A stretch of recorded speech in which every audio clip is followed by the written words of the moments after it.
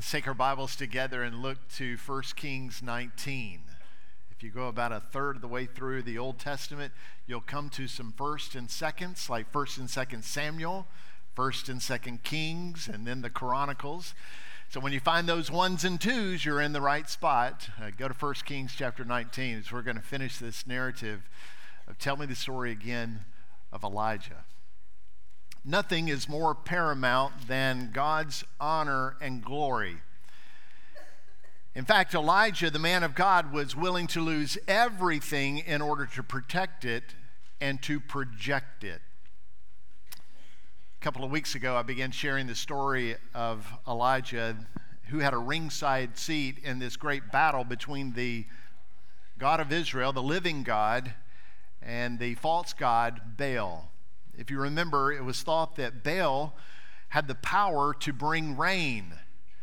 But after 3.5 years of the prophet of God saying that there would be no rain, and there was no rain, and then by the prayer of the prophet of the living God actually asking for rain, and God sends a deluge, I think everybody understood that Baal was no God, and that there was only one true and living God. So there on Mount Carmel, as the prophets were there watching what was unfolding, the people of Israel were there watching it as well, they all fell on their faces and cried out, "The Lord, He is God. The Lord, Jehovah, He is Elohim. He is God." In God's goodness, He had turned the hearts of the people back to Himself.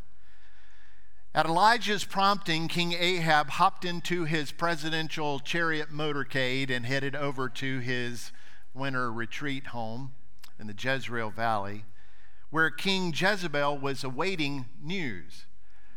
Now, I'm not sure the news exactly she was waiting for, but what she got infuriated her. The king declared that Elijah had actually taken all the false prophets of Baal and killed them with the sword. She sent a messenger to Elijah and said, "So may the gods do to me and more also if I do not make your life as one of them by this time tomorrow." Now, knowing the threat against him was real, Elijah fled for his life, and he headed down south. In fact, he headed to the most southern part of the Promised Land, a place called the Beersheba. It's the southern part of the land that is actually inhabited by the people. And he attempts to go away from her. Now, that land is a rich historical land. Maybe you know the significance with Abraham, Isaac, and Jacob all having history right there. He leaves his servant there at Beersheba, and he actually moves a day's journey into the wilderness, and he finds a broom tree, and he lays under that tree. And he prayed this: "It is enough. Now, O Lord, take my life, for I am no better than my fathers." Wow, what a prayer that is. I think what he's doing is verbalizing this inner turmoil that he has. He himself experienced God's great movement there on Mount Carmel, that range of mountains that have been the gathering place. He had watched Israel experience that as well. But in the end, he surmised that his life and his ministry would end up no greater than those who had been prophets before him. He had failed to turn the people. It seemed that Jezebel's influence was way too strong, and the king was way too weak to lead the people into genuine, lasting revival. Now, this scene reminds us that there in ministry and in life are great mountaintop experiences, and at the same time, there are low places, extraordinarily low. Those hallelujah moments that you and I have are exciting, enriching, and they are encouraging to us. However, there are other times when great drought of loneliness and despondency strike us with the same vigor, like a punch in the spiritual gut. The highs and lows of ministry and life ebb and flow, sort of like the tide coming and going in the Gulf of Mexico. We have high points and we have low points and we have repeat again. I think what we're learning in this text, though, is that we need to seek to find the presence of God in the midst of both the highs and the lows. Where is God? What is he doing? What is his purpose in the midst of it? In fact, when facing difficult days, maybe we ought to take our cue from Elijah, who learned over time that he should prayerfully voice his feelings. So you and I should prayerfully voice our feelings, cares, and frustrations to God. Just vocalize that. The Lord is not needing your words in prayer. It's not like he needs to know what's on your heart. He knows what's on your heart. He knows your thoughts. He knows my discernment from afar. That's what the scripture says. But you and I need to vocalize our prayers. You and I need to communicate them to God, and as we're communicating them to God, to let us reflect on those truths that we are saying, the realities of our thoughts, the realities of our emotions, the frustrations, the despair. Voice those things to God. Elijah is doing that. He is very authentic in his prayer to the Lord. And then ask and seek to discover the Lord's perspective and his presence in the situation. I think often we ought to say, now, where is the Lord in the midst of this? Where is God in the midst of this suffering or this calamity or this circumstance, whether it's in our own household or in our community or in our nation or in the world? We ought to ask, what is God's perspective on this? What does the Bible say? And where is God in the midst of it? That's a great place for us to be. And then finally, we ought to affirm God's call for our life. What is that purpose that God has for us? And in that, how can we honor him and bring glory to him as we execute that which God has called us to do?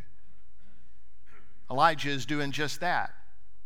Moses, one of the greatest servant leaders in all of the Bible, had those same moments of despair as well. And when he was overwhelmed and frustrated with the people of Israel who were rebellious and idolatrous, he vocalized those frustrations with the Lord.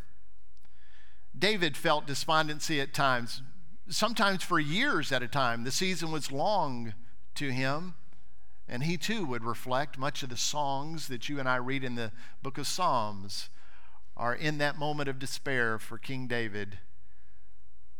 Jeremiah as well was one of those who is identified as the weeping prophet. For the contemporaries in Jeremiah's life, they considered him the doomsday prophet. How'd you like to be that, the doomsday preacher? He was always communicating differently than other people. He was communicating the judgment of God that was impending.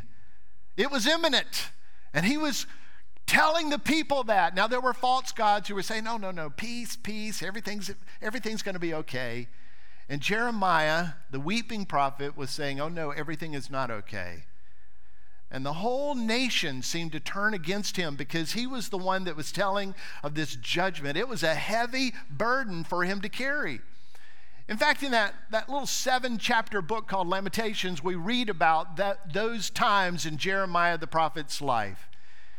I'm particularly interested in the first 20 verses of chapter 3 of Lamentations. You might turn there and might just listen to my words, because in this moment, Jeremiah is brokenhearted over the judgment of God that had come against Judah and their repeated sins and their unwillingness to repent of those sins. And he knew if they were unyielding in their sin, that God would bring his judgment against them. And yet he warned them over and over and over, and they refused to listen to him. Instead, they listened to the false prophet, who were just always declaring, everything's going to be okay, don't worry about your sin. In the end, it was proven that those false prophets were only after monetary gain. I can't think of many false preachers out there today that are not in it for the money. It just goes hand in hand. And Jeremiah, in the overwhelming sense of despair that was in his life and in his ministry, this low place, begins to call out in Lamentations. Listen to a portion of that. My soul is bereft of peace. I have forgotten what happiness is. So I say, my endurance is perished. So has my hope from the Lord. Remember my affliction and my wanderings, the wormwood and the gall. He's talking about the bitterness of life there. My soul continually remembers it and is bowed down within me. Boy, the picture of that. The very being, the essence of who you are internally bowed down because of the misery and the pain and the suffering. That's Jeremiah.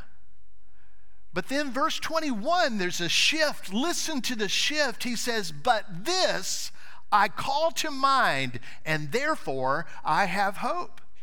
The steadfast love of the Lord endures. It never ceases. His mercies never come to an end. They are new every morning. Great is your faithfulness. The Lord is my portion. Says my soul, therefore I will hope in him. What challenging words that is for us.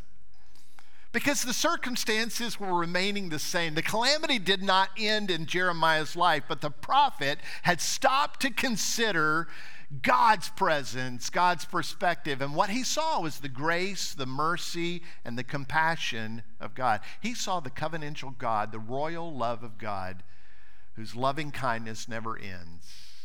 And that brought shift to him. He had internalized the suffering and the sorrow and this inner wrangling, this turmoil within his very spirit. And then he had this radical shift in his perspective. Mind you, nothing changed externally, but his mind and heart began to consider the steadfast love of God, and he regained hope.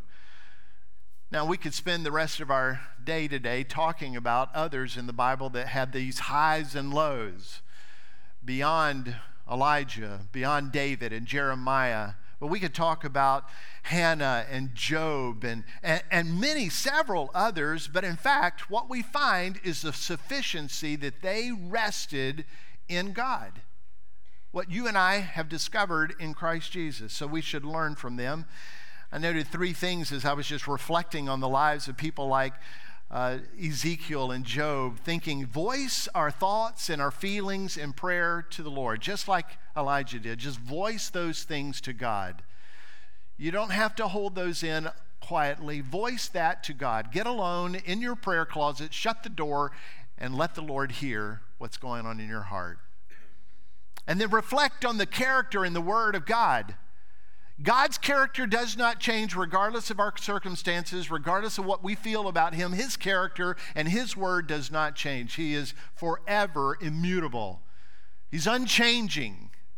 The seasons come and goes, the highs, the lows, the ebb and flow of life. It is all moving and turning, but God remains the same. So just reflect on his good character and his word, his promises, and then profess his love and grace, bringing hope to ourselves and to others who walk in repentance. It's what all those guys and ladies were doing that we're reading about in the scripture.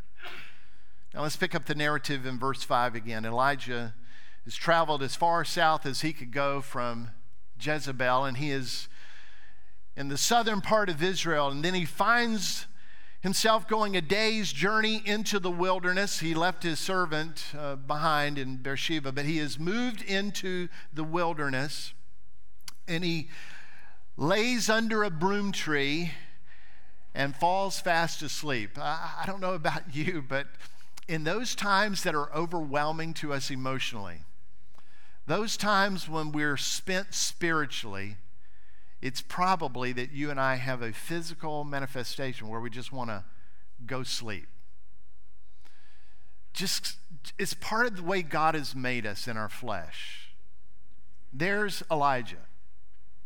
Falls asleep in the wilderness. And an angel of the Lord touches him and says to him, arise and eat. And he looked, and behold, there was at his head a cake of bread on hot stones and a jar of water, and he ate and drank, and he lay down again. You can just sense the physical despondency. It's part of the way God has made us, body, soul, spirit. When we're anguishing spiritually, it touches us emotionally, it manifests physically, and in any of those other three, it happens as well. We find that manifesting itself in Elijah at this moment. Perhaps he laid down wondering, would this be the place that God would take his life? Would this be the place he would die? Now, there's a lot of wrangling over what that actually means. Some say that Elijah suddenly had a fearful moment in his life. He's thinking that Jezebel is going to kill him, and so he runs away. I don't think that's exactly what's happening. He is running away because Jezebel is going to kill him, but he's not fearful for Jezebel killing him. If he was fearful of Jezebel killing him, he would not have stood against 450 prophets. I don't think that's what's going on here. I think what's going on here is he's saying, if anybody's going to kill me, God, it's going to be you. I don't want it to end so that she's victorious and she can proclaim that Baal has given her the ultimate victory in taking my life. God, if anybody's going to take my life, I want it to be you. I'm not so sure that my life in ministry is making a difference anyway. So, oh Lord, why don't you just take my life? I think that's where despondency has taken him. And yet God is there. Elijah doesn't even know it.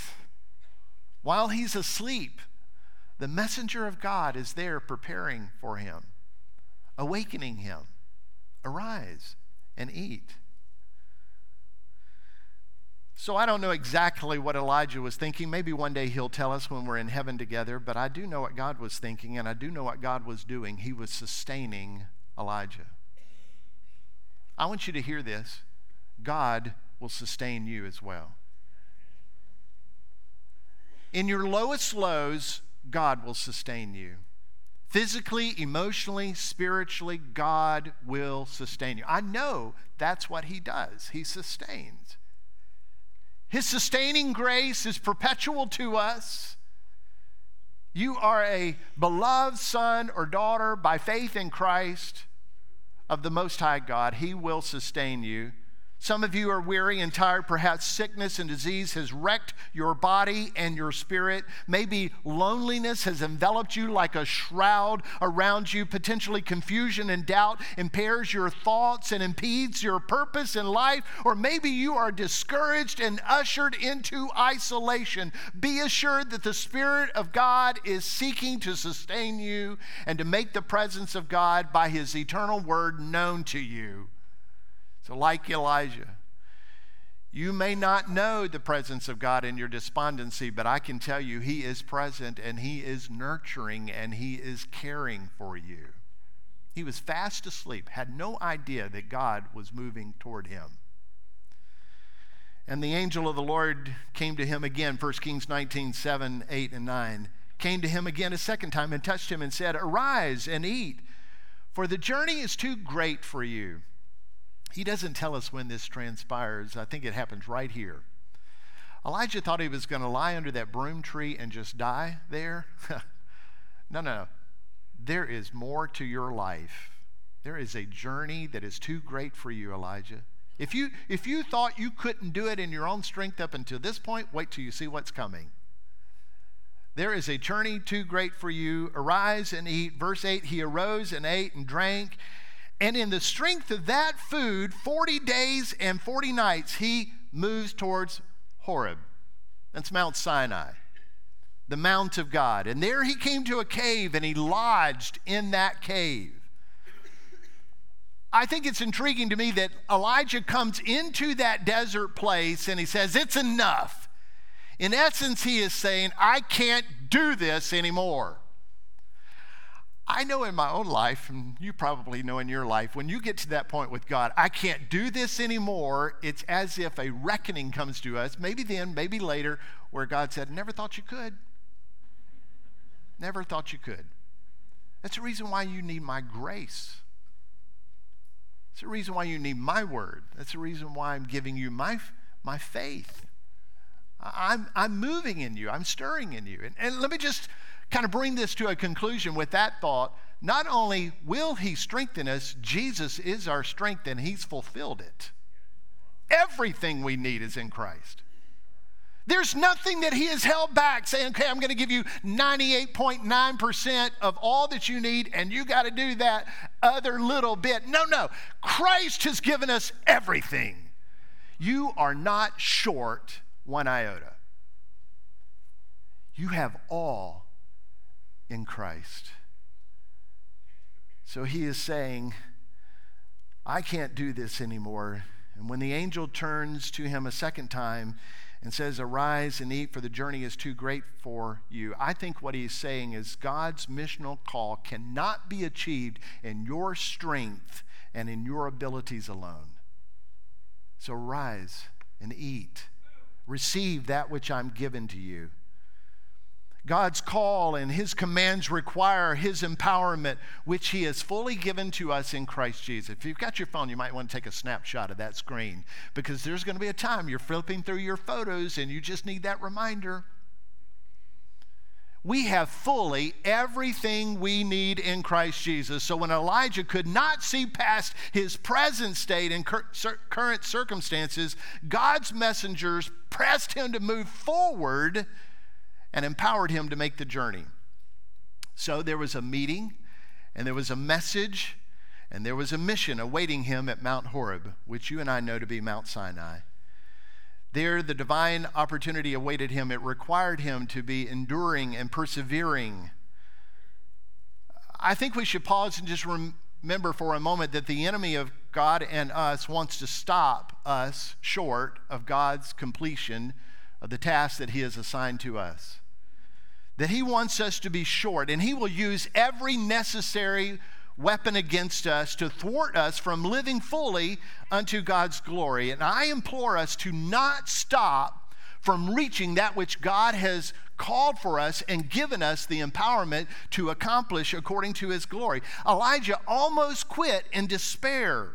Discouragement had almost convinced him to stop running 1 mile short of a 26.2 mile spiritual marathon.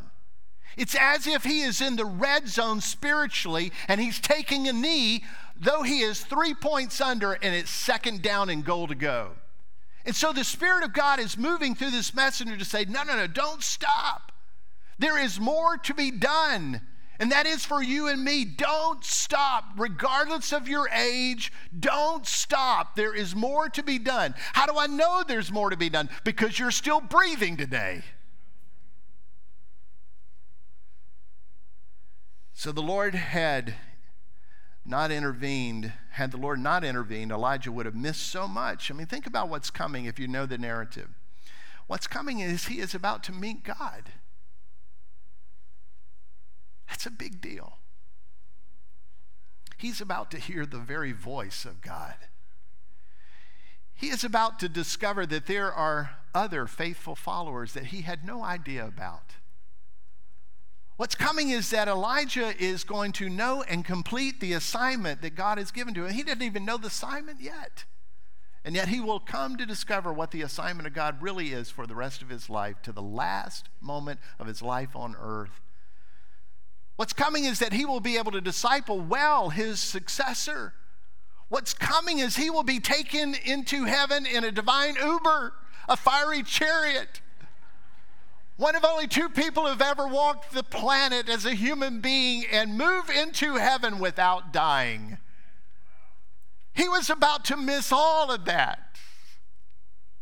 Some of you, in your discouragement, in your weakness, in your brokenness, in your downheartedness or your disease, are wondering, is there anything more? And I can tell you, there is much, much more. But God intervened, instructing the prophet by the messenger to arise and eat. And there would be so much more that Elijah would be called to do, but he could not do it in his own capacity. He needed God's grace. When you and I think that we can't do it anymore, I think we're poised to move forward in the grace of God.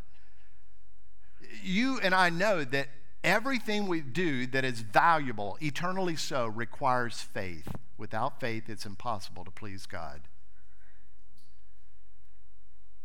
So if you're just living life in your own strength, in your own capacity, in your own means, in your own intellect, in your own insights, I can tell you you're not living life by faith. So ask God to give you that which you ought to take and eat of his word and live out that in the expression of faith.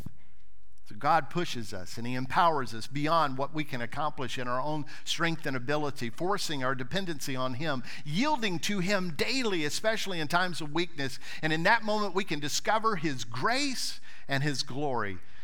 So some of Elijah's most significant experiences will come after this spiritual, physical, emotional low place that he finds himself. For those who are alive in Christ, God is present in the seasons of despair.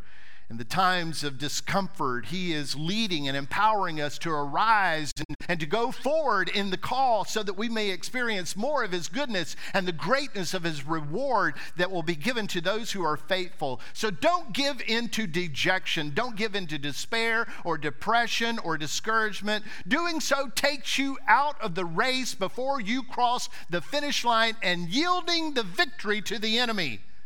Don't stop. Continue. Elizabeth Mills wrote an encouraging song to the church nearly 200 years ago, and it's the lyrics that ring in our mind once we hear them. It stirs us in faith. Listen to the lyrics of her song, simple but profound. We'll work till Jesus comes. We'll work till Jesus comes. We'll work till Jesus comes. And we'll be gathered home. I like the words of the verse there. No tranquil joys on earth I know, no peaceful sheltering dome.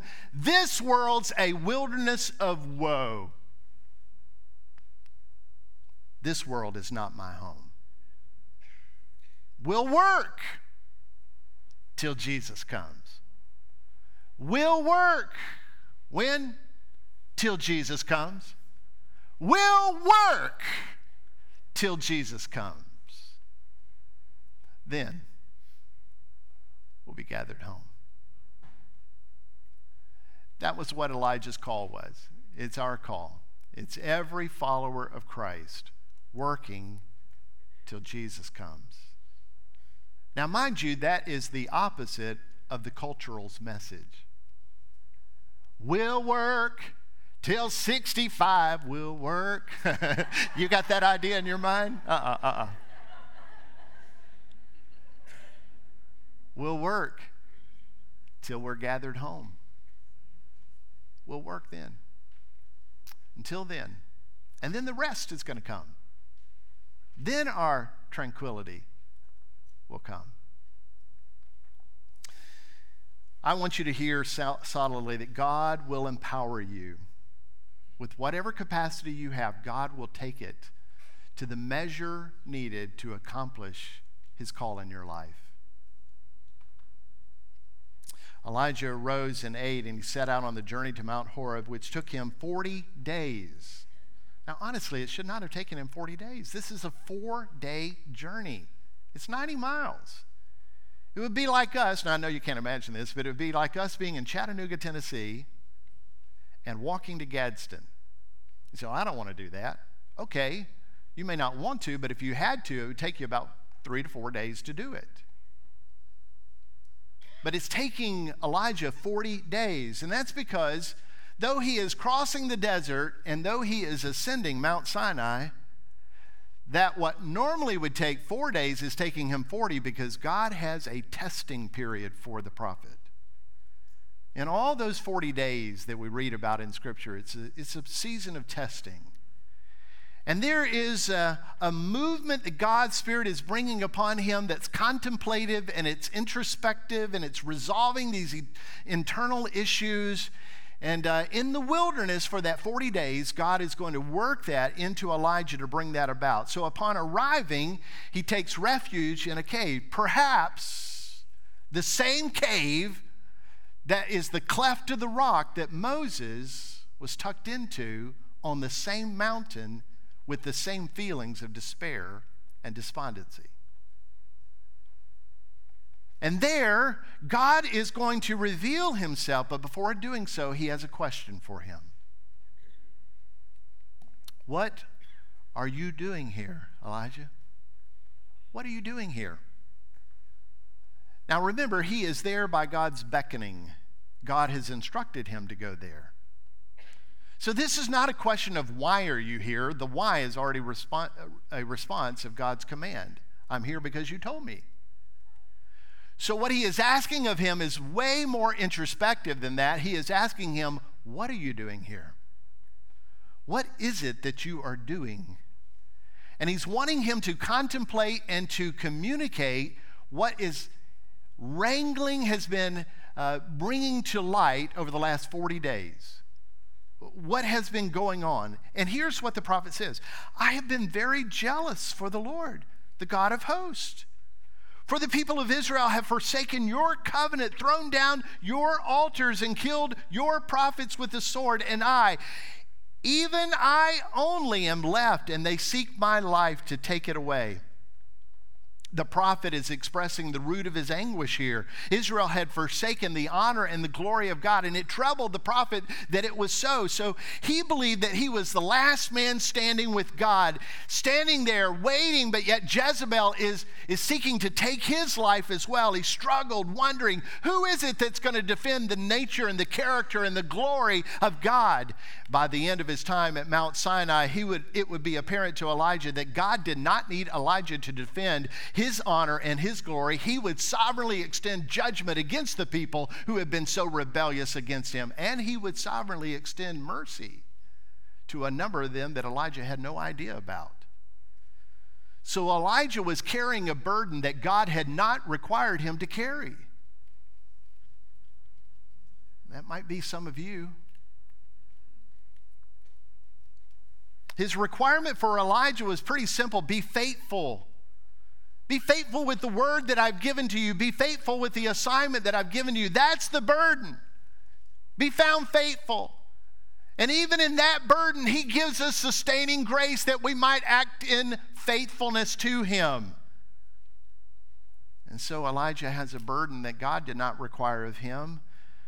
He's carrying this. And the prophet was instructed then by the Lord to go stand there on that mountain before him.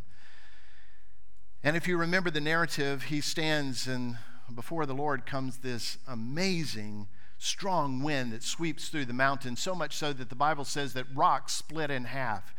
And after the wind, there was this massive quaking of the earth, but neither in the wind nor in the earthquake was God in it. And then a raging fire swept through that area, but yet God was not in the fire. And then after the fire, there's this sound of a low whisper.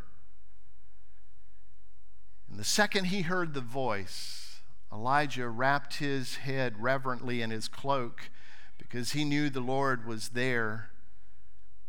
Now, others may be looking for God in spectacular ways, earth, wind, and fire, but the Almighty often works quietly, sometimes indiscernibly so. And I think that was the lesson for Elijah. Even though he quietly is at work, he is still powerfully at work. He would accomplish his work in Israel by staying the course, that same course that he had told Moses on that mountain that he would bring about 5 centuries before. He would stay the course. His word had been declared. The covenant had been extended. The judgment would come. The grace would come. Exactly as he said. That, I believe, is the whisper that Elijah was hearing of God. Now, Elijah, as you know, had taken this burdensomeness upon himself. So the Lord is asking him to think about that again, and he's asking the prophet the same question. What are you doing here, Elijah? What are you doing here? And he says, verbatim, I have been very jealous for the Lord, the God of hosts. For the people of Israel have forsaken your covenant, thrown down your altars, killed your prophets with the sword, and even I only am left, and they seek to take my life away.